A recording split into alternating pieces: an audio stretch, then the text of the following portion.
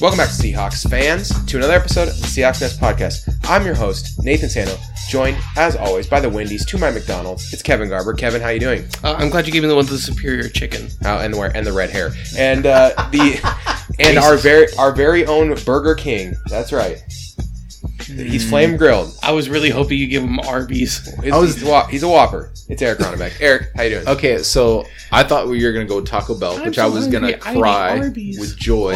Oh. And then if you would have called me Arby's, I'd have said something like, well, I didn't know you meant that I made you vomit. But Eric knows. The reason I eat the Western Whopper. There is a reason I went with fast food places as our intro, and that's because, as many of the longtime listeners of the podcast may know, Kevin is one of the largest college football fans in the region. Figuratively, I'm rather average sized physically. He loves the college football. I was also in a 12-hour workday yesterday and apparently missed something big. He doesn't know right now that our president welcomed Clemson football to the White House by serving them McDonald's and other fast food restaurants. But now, that is offensive. Hold on. It's not just that.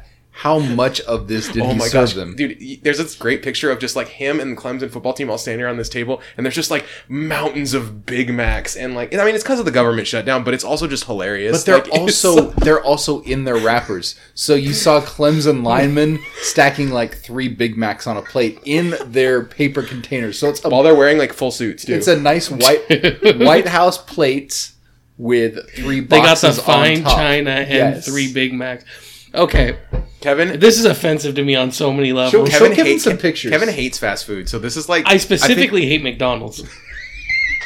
McDonald's. That's what makes the story so funny to me. Is Kevin hates McDonald's so much. I have refused to eat an entire meal because McDonald's was the option. I just waited until the next meal came around. Ladies and gentlemen, welcome to the off season. You gotta look at this picture. Look at this. That.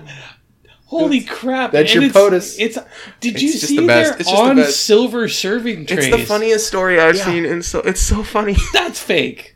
No, it looks fake, but it's not. This was all over the news. You can Google it, Kevin. This is not okay. There's video. You can watch video. Kevin hates. You don't understand. This is not okay. You don't understand how much Kevin hates McDonald's. It makes it so much better that he's just finding this out right now. I gave Nathan so much crap. We were downtown Seattle for a convention, and Nathan got really upset because the place he wanted to eat was closed, and like people were having this debate, and he was like, "Screw it, I'm gonna eat McDonald's," and I was just like, "Why?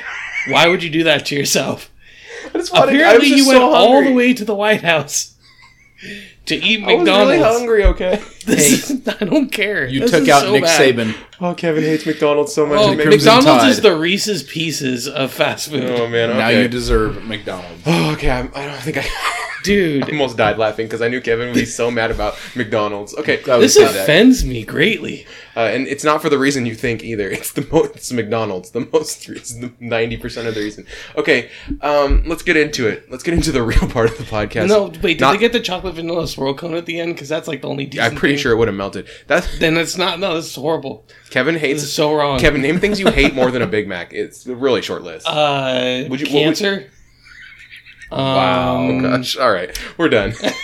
Wow. We just got like 17 unsubscribes right there because you... I hate cancer more than the Big... Well, you should hate cancer. Oh, yeah, that's true. But it's close. I have my priorities in order. Just kidding.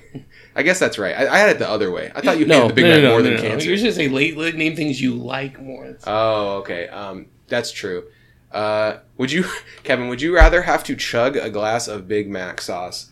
Oh, I'm just kidding. It doesn't matter what the other thing is. That's so gross. Okay. Let's get into it. The NFL story of the week that I picked this week.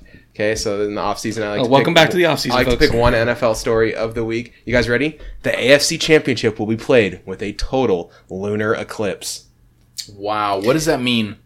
It'll also be played with a total eclipse of the heart. Tom Brady's a werewolf, so I mean, you know what it means. Does that mean that we have to light candles with black cats and create like candy apples and razor blades? Yeah, I remember Halloween. Mickey Mouse and the Ice Capade. All right. The other big story was Kyler Murray. Kyler Murray declared for the draft. He's 5'9". I'm actually kind of excited about it because I think he could be mad decent. But yeah, I also think mad won't get a chance. Yeah. Is this the guy from Michigan? I can't wait for all the Doug Flutie comments. It's Oklahoma. Completely wrong. Just took a guess. Thanks, guys. All right. Okay. Let's this week we're gonna go a little Seahawks news. The biggest stories of the week were all about like guys that we had non-tendered basically. So we have not offered KJ Wright a deal yet. What kind of deal would you be looking to bring KJ Wright back on? Kevin. KJ Wright? Yeah. Is there like a contract that you feel really comfortable with, or is it he's getting about 30 years old? He's over 30, isn't he? I believe he's 29. 29. His knees are over 40, and that's my primary concern here. It's 2 years with knee surgery. He played basically 2 full games this season and parts of a few others. I really like KJ. I like what he does. We can't rely on him to be available, and as a result, it would have to be a real buy low contract. So would you bring him back for like double the veteran minimum, like 1.5, 2 million? Yeah, like I would do that. What about 4? That's when you're pushing it. I think about 3.5 is probably my north end. Okay, Eric, what about you? How do you feel about KJ? Because that's about what we paid Mingo, is between 3 and 3.5. I'd say 4 is okay for KJ. Here's the thing: he said the Seahawks have not offered me a contract. He said I would be willing to re-sign, but I want to be respected.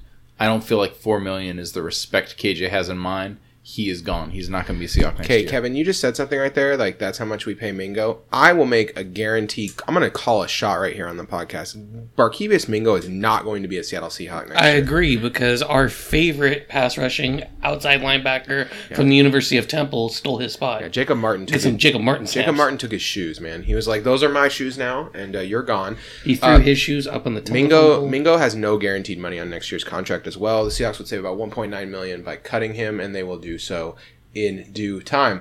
The other Seahawks news from this week: we signed former Rams kicker Sam Ficken. Kevin, last year about this time we tendered a kicker. He ended up being the best kicker for the Jets. Jason Myers. Yes. Do you think that Sam Ficken makes it to cut day, or is this a depth signing to challenge another veteran kicker we bring in? I think we will bring in 2 or 3 kicking options and let the cards fall as they will. And unfortunately, give the job to Cody Parkey. I think the kicker's a lot like relief pitcher. Bring some in, run them through camp, see what shakes out at the end, because it's such a fungible asset. All right, and then the Seahawks signed Jamie Medeiros, a 28-year-old undrafted free agent who played last season with the Browns. He spent most of the season as quality depth. I don't have a strong opinion on Jamie Medeiros. He didn't play. I think how many snaps did he play last year? I think 0. No. Yes, 0. So we're the only podcast anywhere who will cover this. 2017, he played 178 snaps for Cleveland. He played 722 snaps for the 2016 Cleveland Browns. He's an okay tackler. He had 22 run stops in that season, which is not bad. Only 2 career sacks. This is a depth signing at best, and probably Burst bringing him in to compete to be in the defensive tackle rotation. Yeah, Shamar Stevens probably not coming back. That spot's going to open up so that they can keep Naz Jones in all the time. Yeah, I'm not happy about that, because I think Shamar Stevens is both young and good, but he's one of the few guys on the roster we can cut and get all the money back. So I think we can get the same level of productivity from players that we have. I'm 50-50 on it, but I understand what you're saying. He was not crazy productive last year. He was solid but unspectacular. Agreed. So that's not really cutting it for a guy we can get all the money back by just letting him walk. Okay, so that's the my favorite Seahawks stories of the week. A lot of Schottenheimer news came out. That's my not favorite Seahawks news of the week. Lots of stuff. Schottenheimer interviewed said that our offense this year isn't our offense next year. A lot of people talking about what's this team going to look like next year. So let's do our Brian Schottenheimer review real quick. I didn't know you were doing this. Okay, well, I feel so unprepared. Yeah, that's not. You've been preparing for this all season. We all know. I've been preparing for this my entire life. So my Brian Schottenheimer review is our offense unshackled from Tom Cable learned how to block again. We got up to the 20th best offensive line in the league or something. It felt like the best offensive line. Can I say something real quick? And I think any shortcomings you have about Schottenheimer should be pointed squarely at Pete Carroll, because those are orders from above his pay grade. He did his job. They told him to go out there and establish the run and control the clock, and he did it. So if you want to get mad at someone, I think you should be mad at Pete, not mad at Schottenheimer. That's my opinion on it. it was kind of a vanilla offense, but that's what they wanted. They wanted to control the ball and play vanilla and be really efficient, and they succeeded in that. And it's not I'm not crazy about it. I think that there's a more dynamic offense with these skill position players available, but I don't know if I don't know if Pete will be the guy to find it, to be honest with you. All right, Kevin, what do you got? All right, this is my chance to set you off. Have you seen the headline that's going around, the clickbaity headline from a local coverage source? I know what you're going to say, Kevin. That states that the swap from cable to Solari is being overrated. What is your response to that? Okay. Other than, does this person watch football? Okay, so they block us on Twitter, so do we need to even acknowledge them? Jermaine Ifedi went from being the most dog crap terrible He was literally player the second worst tackle in football to league average. And I cannot stress enough how much that the bumps that this team took from terrible to league average, how big of a difference that made. I mean, Dwayne Brown was excellent, and I think that Britt and Ifedi were both average to above average, and then Fluker was average, and I think Sweezy was above average. Sweezy was. For much of the game. I think Sweezy was below average, but that's my opinion on him. But the thing is, those guys were as a whole unit right in the middle of the pack, and that kind of upgrade is enormous when you were so far behind the curve last year. It's Nathan's one good offensive line coach theory. Yeah, I guess I did. Maybe it was. I mean, I do think this offensive line, if it wants to be truly great, if it wants to dominate the point of attack, needs one more guy. I don't know, and it could be anywhere. I would prefer if it was a guard, but if you found a huge upgrade over Ifedi somehow, then that's fine too. Either way, this team needs a little bit of help in the interior. Fluker was hurt all year, and however good you think he is, that's a problem. Sweezy had to play on one leg for part of the year, which probably dumped my view of him, right? It definitely was part of his struggles in pass blocking because he wasn't as mobile. Yeah, he was super immobile. Like that's the thing is I'm not sure how much of that is injury and how much of that is him actually like not being great, right? So I don't know. Like the team was we went from bad to league average, and it was so good to see. And a lot of the credit needs to go towards Tom Cable's corpse. Yeah, this is a big time addition by subtraction by addition.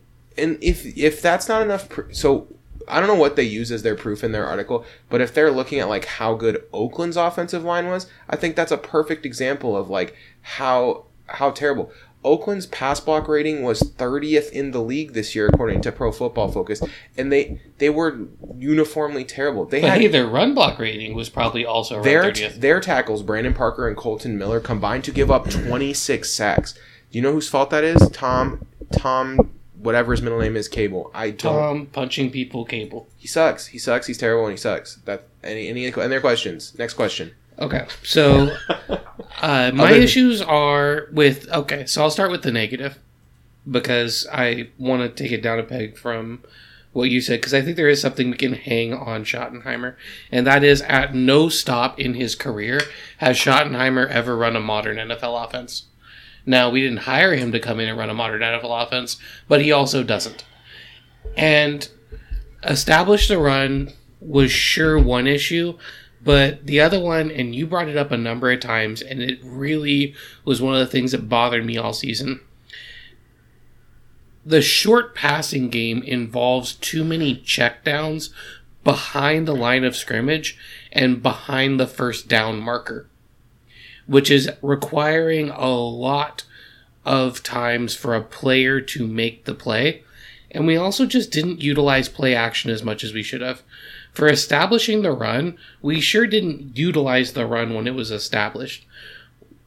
We are a team that they're going to assume is running every single time, which means that, and we also have a great play action quarterback, and we have a pair of wide receivers that are really good at getting a step and a half on somebody. We have the right personnel to really take advantage of play action, and we didn't. And I do think that is a play calling issue. And so if Schottenheimer doesn't come out more aggressive in the pass game, more aggressive in the way that he uses play action, and more creative in the run game, then I do think that we can put some of this on him. Because what Pete mandates isn't necessarily the schemes that are being called. What he mandates is the mix and the type of offense we have. Like, we were not scheming guys open, and that can be done even when you aren't passing a ton. Kevin, I like that. I will say that I'll take this a different route. Nathan, I think, sometimes has rose-tinted glasses when thinking about Darrell Bevell. Hey, I tried really hard right there to not bring up Bevell because I know, but I'm doing it for you. 2 league average offensive play callers. I feel like Schottenheimer didn't drive the fan base bonkers with his play calling as much as Bevell did. And I feel like Schottenheimer did something for this offense we haven't had in a while, and that was a red zone offense that mattered. I agree with you, Kevin, in the scheming to get our guys open. I don't really know if I agree with the play action. I felt like we didn't use that to our advantage early in the year, but as the year went on, I felt like it was used more and more. And our passing game and offense look better and better. Yeah. I agree with you wholeheartedly that he needs to come out aggressive next year. They need to really hammer out the kinks. It's getting to a point in everyone's career, Pete Carroll's, Russell Wilson's, Schottenheimer's time in this offense, that this needs to be perfected next year. No, well, we have to work out a few of the kinks. No, it's got to be streamlined 100% next year. I want to see that. All right. That's it for things I want to talk about the Seahawks, except for we got one Twitter question. So if you want your Twitter question answered in like this one, please send it in. This Twitter question came from JRB, and he said that can you compare Shaq's rookie year to Trey Flowers' rookie year, and what do you think about the development of these like 2 young players basically? Do you mind if I do an overview before you do stats? Because I know you looked into this a little more. Can I just say one thing before we even start anything? Yes. It's no stats or anything.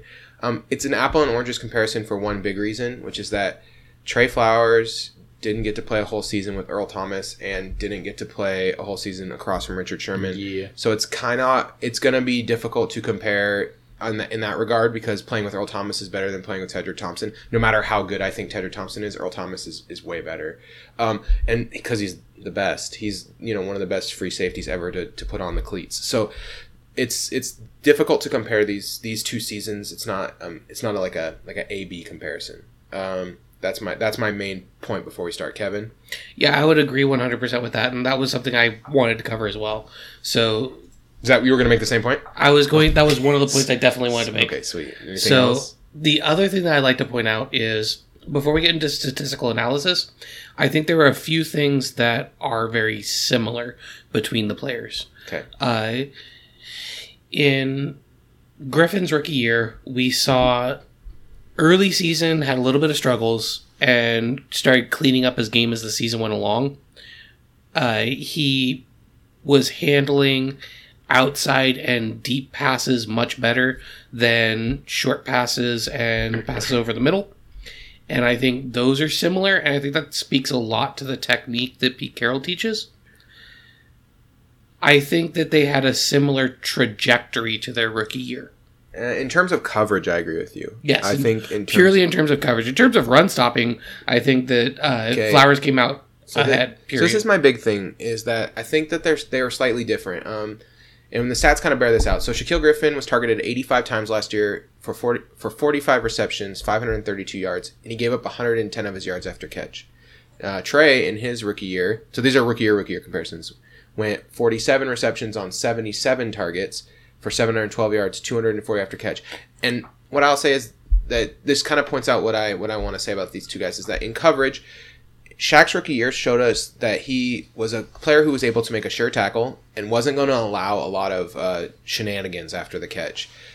Trey, on the other hand, he doesn't have the coverage abilities of Shaq, so he will give up a big play on occasion. He will give up the long reception Shaq gave up his rookie year was 38, and then we know that Trey Flowers gave up receptions of 43, 41, 75, and 48 this year. So I mean, he gives up the big play. Like Trey is prone to that because he's not as fast. He doesn't have the straight line speed or the raw coverage ability. Well, and we all remember early struggling against Emmanuel Sanders, but don't forget, late he gave up a lot of big pass yards in the 49ers game. 49ers game, he gave up that 75-yard reception. The thing is that the thing that Trey does that kind of makes up for that makes up some of that ground, is he's very, very good in the run game, pulling off 16 run stops, and he's able to really support in that aspect, kind of the way Richard Sherman always did, right? Like Richard Sherman was always helping the run game. It's because of the lack of... I don't think Trey Flowers is ever going to be the guy that you can rely on by himself to cover number one wide receivers. It just seems like he never will quite have the physical tools for that. But that doesn't mean he could be our number two cornerback for the next 10 years. He's very strong in run support. He's very good at stuffing guys up, and lesser receivers are going to get overpowered by his physicality. He is 6'3" and well over 200 pounds. He is a big guy who can really shut people down physically. So I like, if he's like if Brandon Browner wasn't grabby. Comparing the two rookie seasons, I think, Shaq showed a lot of promise in coverage, and what we were looking for this year was for him to continue that development as a top flight coverage guy, and instead his coverage took a step back. He gave up 59 receptions on 91 targets for 785 this year, including 233 after catch. So he wasn't even able to really be that like sure tackler. I'm not allowing any BS. He gave up long receptions of 57 and 54 this year. It just seems like not playing with Earl behind him or whatever it was, Shaq had a little bit of regression in terms of like his ability to be the top flight coverage guy we thought he was developing into. All right, now I've given my like kind of scouting take / statistical analysis. What are you guys feeling? I think it's kind of hidden in the byline there is that Shaq without Earl Thomas isn't as good, and I feel like Shaq, I know you kind of touched on this in the beginning, maybe we kind of gave Shaq a little too much credit last year, and I'm not trying to get on him. Maybe if you take Shaq's rookie year and you make it more like this year, maybe he did show improvement, meaning that because he had Sherman, because he had Thomas, he didn't really have, he had that safety net. He didn't really have the window to screw up so big. This year he had to do it. Maybe this is going to mean big things for him next year. I hope so. We're talking about bringing in a corner in the offseason to compete between Flowers and Shaq. I really want to have two awesome young corners moving forward. I've kind of been really critical of Shaq in the last few weeks. I think he's deserved it, but I want him to succeed. Maybe this is kind of like his rookie year, if you look at it that way, because without Sherman, without Thomas, it is a completely different backfield. Kevin, where are you at?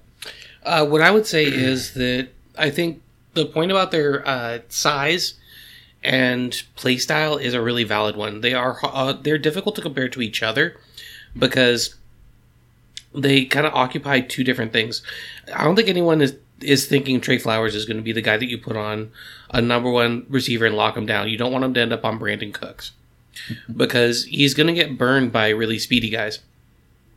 But if you put him up against a possession receiver, he is big, physical, really long arms, really understands how to cover. And when he gets better at sliding and moving his hips, it's really going to help him to handle like in-breaking routes. Like we saw it towards the end of the year. There were a number of plays on balls over the middle or balls on in-breaking routes where he was able to use his length to get in there and push the ball away. At the beginning of the year, you'd have never seen that. At the end of the year, I think we all saw 2 or 3 really nice plays where he got a hand on it. I'm trying to remember. There was one that was on the goal line where he came over the middle in coverage and just pushed the ball away. It's Minnesota. Minnesota. It was a Minnesota game. He had a really important pass breakup in the Minnesota game. Not like it wasn't like a terrific game for him. It was an above average game though. Really, he did a good job against a really tough wide receiver matchup for him. That's the thing. You can give up 67 yards receiving against a tough matchup like that. Because I think both Diggs and Thielen do things that he has trouble covering. And if that's the receiver that shows up next year, is the receiver that played the last 5 or 6 games of this year, that's a guy that's a pretty reliable number 2 receiver or number 2 corner. Fine. The problem is minus the 49ers game. Right, minus the 49ers game. The problem is when you have 2 number 2 corners, then you kind of start looking like Carolina. and that's worrisome. Like, one of these kids needs to emerge, or we need to get a third option in here. Well, what you said. Do you think Kevin, Justin Coleman is going to come back next year? He's a free agent. I do, because he's going to come back for like between $2 and $3 million.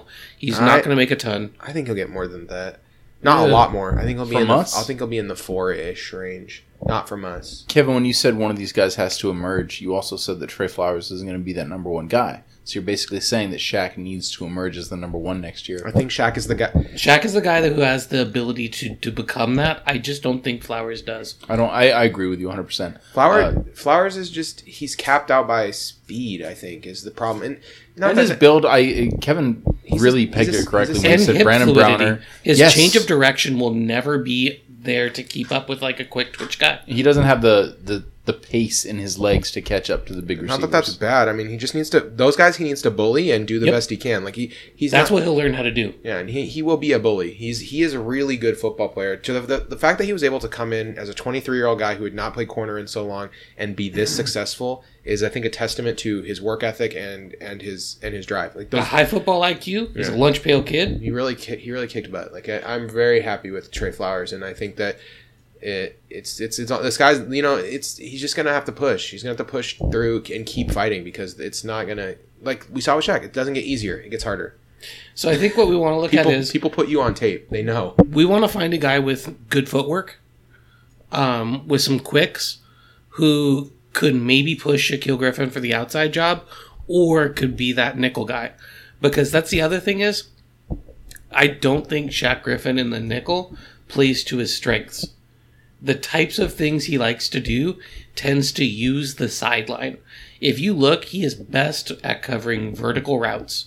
And if you put him in the slot, he doesn't get to cover vertical routes very much. It's a lot more quick footwork, take advantage of the cushion he gives. We noticed this during the season, that like people take advantage of Shaq in the middle of the field, and we couldn't figure out why, and I still don't understand why, because he just runs. He's behind guys. He's always seems behind. It's like he's trying to bait people, but he doesn't know how to close the gap or something.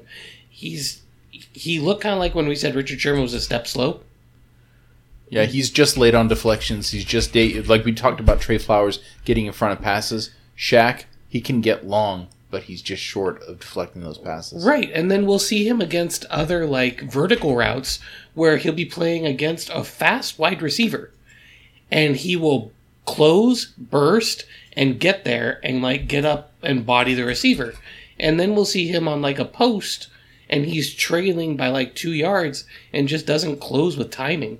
I don't know if his timing is off or what exactly it is, but yeah, like until he learns how to do that, he's gonna not really be a number one corner either. But that seems, you can teach someone how to time things better. You can't teach someone to be faster. Hey, here's a stupid / funny worded question of the week.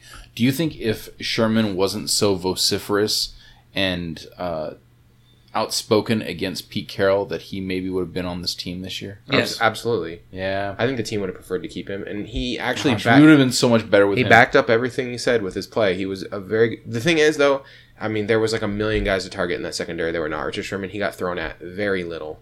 But, I mean, the guys he covered didn't have good games, so I guess he was effective.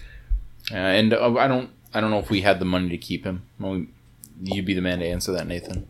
But, yeah, it's frustrating. Money. We could have. It would be tight, though. It would have been tight. And then we wouldn't have $60 million going into this offseason, so that's kind of another thing. Okay. There are 3 Seahawks who are officially heading to the Pro Bowl. 2 got first selections, and 1 alternate is already in due to injury. There are 6 other Seahawks who may or may not be making the trip to the Pro Bowl. One of which is kind of dumb, and one of which is real dumb. Okay, so we're going to go over what we thought we'd do is give a quick review of like kind of the season we saw from each of these Pro Bowl selections, and just kind of what we saw and what we thought. So let's start off with Bobby Wagner. One word, magic.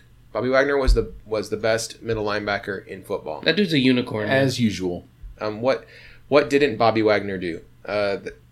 He did everything. There's just nothing he didn't do. He put up a 91.9 Pro Football Focus rating, first in the league.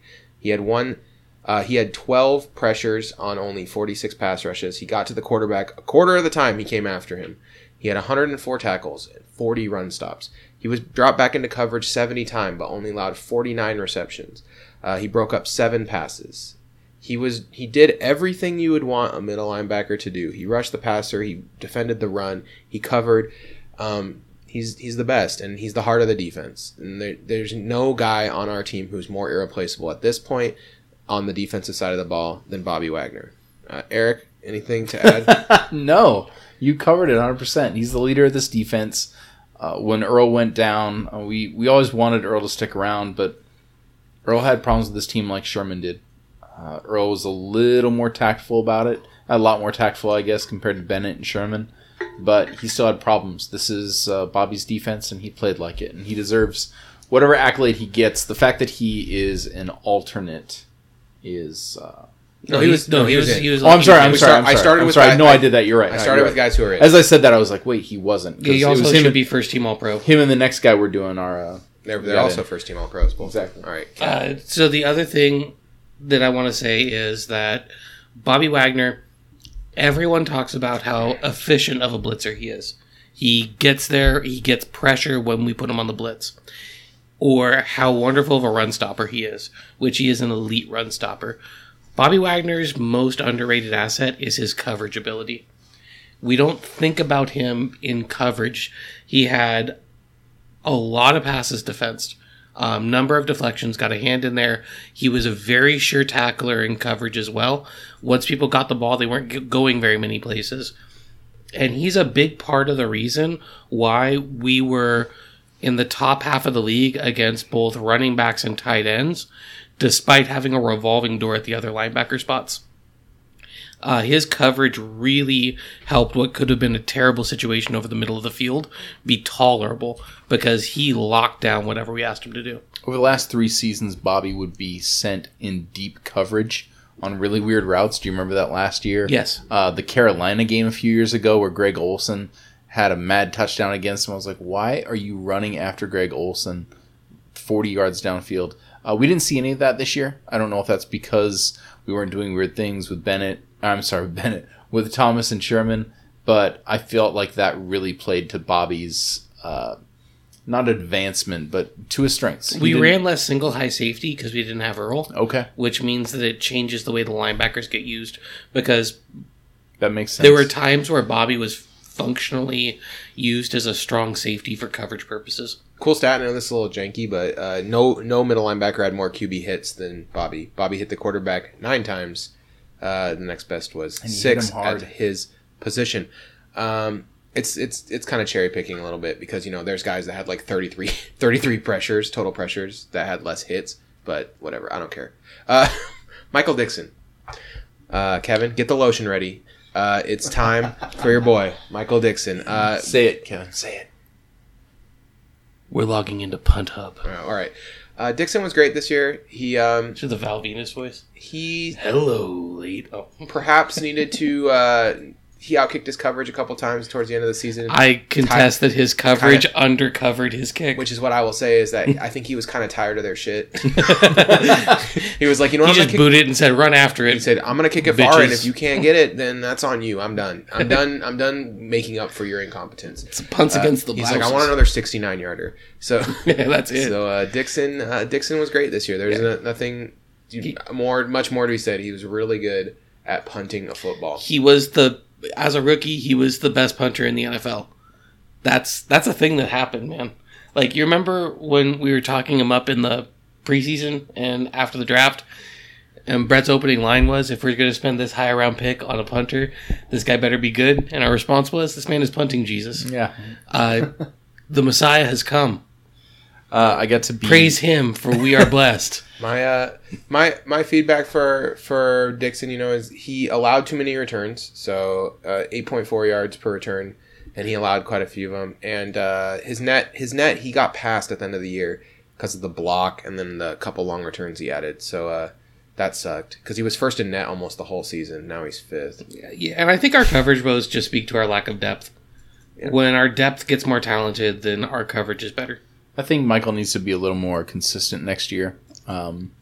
And I think that's just a learning curve. He is a rookie. He's also a foreigner that could play a part. He is half as old as our kicker.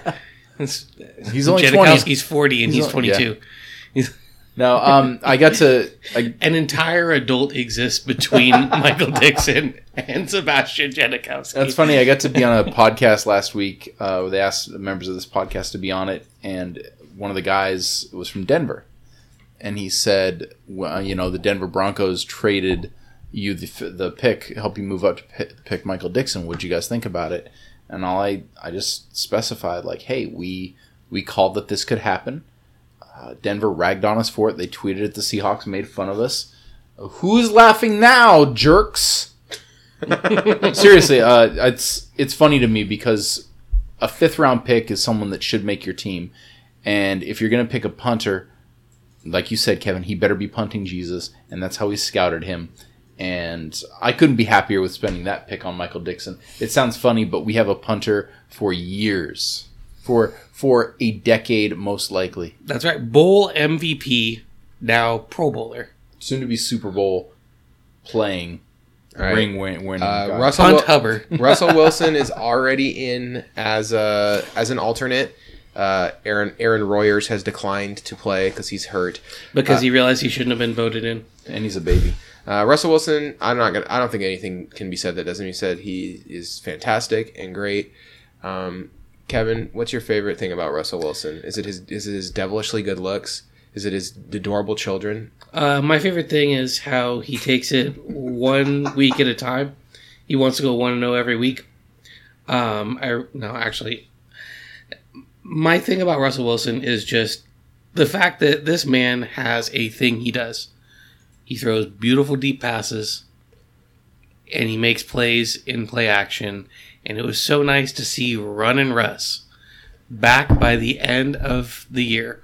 We had ramblin' Russell Wilson when we needed him, and he did not look like he had every bit of his speed. Rumblin', Russ. No quarterback in the NFL had more touchdowns on deep passes than Russell Wilson this year with 15. He went 33 for 68, 1,108 yards for an NFL rating of 128.1, which put him second on deep throws in the league. He was fantastic at that, Kevin. I agree. More proof that Pete Carroll and Schottenheimer really need to let Russ loose and let him run the offense more or less. Look at Russell's career. He's never had a bad year, but really the cool stat that you can take out of every year is every season he's played, he's been asked to do things a certain way. And he's done what's been asked of him. This year, they needed him to be more efficient. We're running the ball more. He still had a spectacular year and could have had more yards. We talked about this last week on the podcast. Go back and listen. Unleash Russell Wilson. Only 2 quarterbacks in the league this year had a top 5 NFL rating, both when under pressure and when kept clean. One was Russell Wilson. The other, Matt Ryan. All right. Matty Ice. No. You don't like Matt Ryan? No, I just don't like Matty Ice. Okay. I was like Matt Neither Ryan. do I. It's flavorless. I was like Matt Ryan kind of it's- he's kind of boring, but like he was pretty good this year. If you look at pretty the good. numbers, I do want to say he one had of the almost things. 5,000 yards passing and averaged 8 yards an attempt. Like Missed people the bag playoffs. on him because they like Atlanta sucked, but their defense was a dumpster fire. This That's a year. fact. Holy smokes! And also their coaching staff, which is why they fired all of them except for the head coach. Sure. But Russell Wilson, the other thing I like is back up to 8.1 yards per attempt, which is really nice, and 9 air yards per attempt, which means when you balance it with the fact we were throwing it behind the line of scrimmage, that means that he was chucking it deep. Over 15 yards, over 20 frequently, which is the part of the offense that I think was playing into his strengths. The other thing is that after a rough start to the season, Russell was not responsible for nearly as many sacks. He learned how to slide up in the pocket instead of wildly whipping out in one direction or the other, getting chased down from behind for 10-yard losses. That happened less and less as the season went on, and he learned to trust his O-line. And that could be a big evolution. Okay, the next guy, we're going to go straight alternates at this point. The next guy is our new 1,000-yard rusher, Chris Carson. 9 touchdowns, 857 of his 1,171 yards came after contact. He was fantastic. What do you love about the Seahawks' own Sherman Tank? Eric Ronnebeck. This guy, the only reason why he wasn't a first run Pro Bowler is because there's just so many damn good running backs. This guy, he's Johnny on the spot. He gets that extra yard. He falls forward 3 yards. Next. Yeah, same thing. The dude just is the right guy in the scheme. He's able to pick up the yards that we need, and I love his ability to remember whether he needs to be in or out of bounds at the end. Yeah. Just his ability. You like that he stays. He knows if he needs to be in or out, and he's like, all right, I'm gonna take it to the sideline, plow these 2 dudes over, and take a step out. Yeah. Oh, I'm gonna turn upfield, run straight through 4 people, and fall forward and stay inbounds. Football acumen. The next Seahawk is a man who terrifyingly tweeted today that he was playing at only 60% this year. The scariest thing I've heard all day. He was 10th in the league in pressures, 64 pressures, 13 sacks, 13 hits, 38 quarterback hurries. That is Frank Clark. Kevin, how'd you feel about Frank Clark's season? Well, I feel like if he had 8 more sacks statistically, if he was only at 60%, right? Something along those lines. That's a lot of sacks. That's crazy. That's Aaron Donald numbers. In all seriousness, though, Frank was our only reliable pass rush until Jaron Reed really started to come around to the second half of the year. And so, man, when we get somebody across from him to take the pressure off, it's going to get ugly for other teams. I can't wait. You may be at 60%, but I also know you're looking for a contract. Calm down. You're probably going to get the franchise tag. You'll at least get paid, Frank. He's awesome. Tyler Lockett has been chosen as an alternate punt and kick returner, which is all I have to say to that is boo. He should be in here as a wide receiver. Yes, he was an excellent wide receiver this year for the Seahawks. Him and Russell Wilson famously combined for a perfect quarterback rating on the season. Tyler Lockett, Kevin, any extras? He reminds me of Bobby Wagner in that whatever his counting stats are, they pale in comparison to his efficiency. This dude is a walking first down and a walking big play threat. He is everything that he promised he would be his first year in the league. He got his legs back under him and healthy, and he is delivering. All right, of all people who received at least 40 targets this year, Tyler Lockett was first in the league, receiving 80. He caught 87.7 of all balls thrown his way and had 0 drops. The only other player with no drops this year, well, there's 2. They both play for Houston. Des Bryant. But here's the thing. His catch percentage is what you normally see from, like, tight ends who only get, like, 15 throws towards them, or running backs who are doing, like, really simple swing passes. Or Michael Thomas, who was, like, only 1%. Or Michael Thomas, who's not a human. Yeah, Michael Thomas is a robot sent to destroy us. Right, Michael Thomas has 85.6% on 146 targets. Look, we're not debating if Michael Thomas should be in the Pro Bowl. We're just saying Lockett should be too. Michael Thomas? What? Okay. Yeah, the dude's insane. It's just absurd. But Tyler Lockett showed that he can hold down the fort as number 1 receiver. Tyler Lockett's and great. We know Doug Baldwin can too. Having 2 players that can be number 1 threats is a beautiful spot to be in. All right, the next player that we have coming in here, we have strong safety. He came in, he was put in a spot. He had to replace an absolute legend in Cam Chancellor. He had to come in and try to replace that. That is one, Bradley McDougald. We love Brad. He also had to replace Earl Thomas, let's face it. Yeah. He had to really replace our entire secondary. The job got really hard at the end of the year, I'm not going to lie. And he was banged up. And he was dinged up, and I felt like he tailed off at the end of the season and wasn't the first. If you ask me, like, through the first 8 or 9 games, Brad was amazing. Brad was the best. He was on track for more, and he faded at the end and kind of he was hurt and it wasn't all there. And you know what? I get healthy this offseason, Brad, because we're ready for next year. We're ready to see you back at your best. We all know how great Bobby is, but Brad was our rock in the secondary, and that was greatly needed and underappreciated. You know, it's that whole in baseball they talk about building up the middle, catcher, second base, center field. Jaron Reed emerging this year, Bobby Wagner being Mr. Consistency, and then Brad kind of quarterbacking the back end. I think that's a good spot. You can build from that for sure. All right. Bradley McDougald, very underrated cheap signing. Okay, and now it's time for questionable choices. J.R. Sweezy was named a Pro Bowl alternate. Second best guard on the Seahawks. I'm just going to throw that out there. First healthiest? He allowed 26. I don't even know that, dude. He was dinged up at the end of the year bad. This is part of why. I mean, why I'm down on him is because he was hurting at the end of the year. Then going into the playoff game, he had like was a broken ankle or a broken foot bone or something, and he had to give the coaches staff the thumbs up. Like, I'm ready. Yeah. I was Put like, me in, coach. I can throw strikes. We had allowed 27 pressures this year, or 26, tied for 27th in the league. He had 9 penalties. It's a fine year. He was average. Considering the injuries and stuff, I'm fine with it. It was a fine year. It just wasn't Pro Bowl caliber. And then the last one.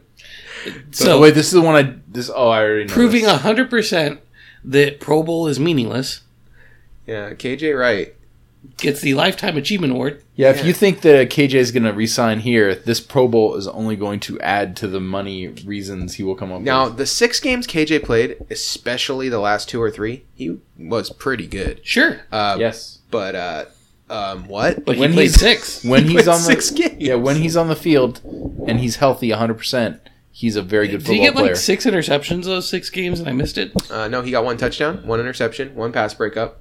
He had 9 run stops and 2 pressures. That's really good for, 1/3 of a season. Long-term listeners of this show will remember that Nathan criticized the deal we gave KJ 4 or 5 years ago. The one person who's still listening from 4 years ago. Yes, and that one person, thank you. I've admitted I was wrong like 1,000 It's funny times though, on that, KJ wound up living up to that, and So more. we're talking to Brett now because he's the one person who listens. well, I didn't think he'd do it.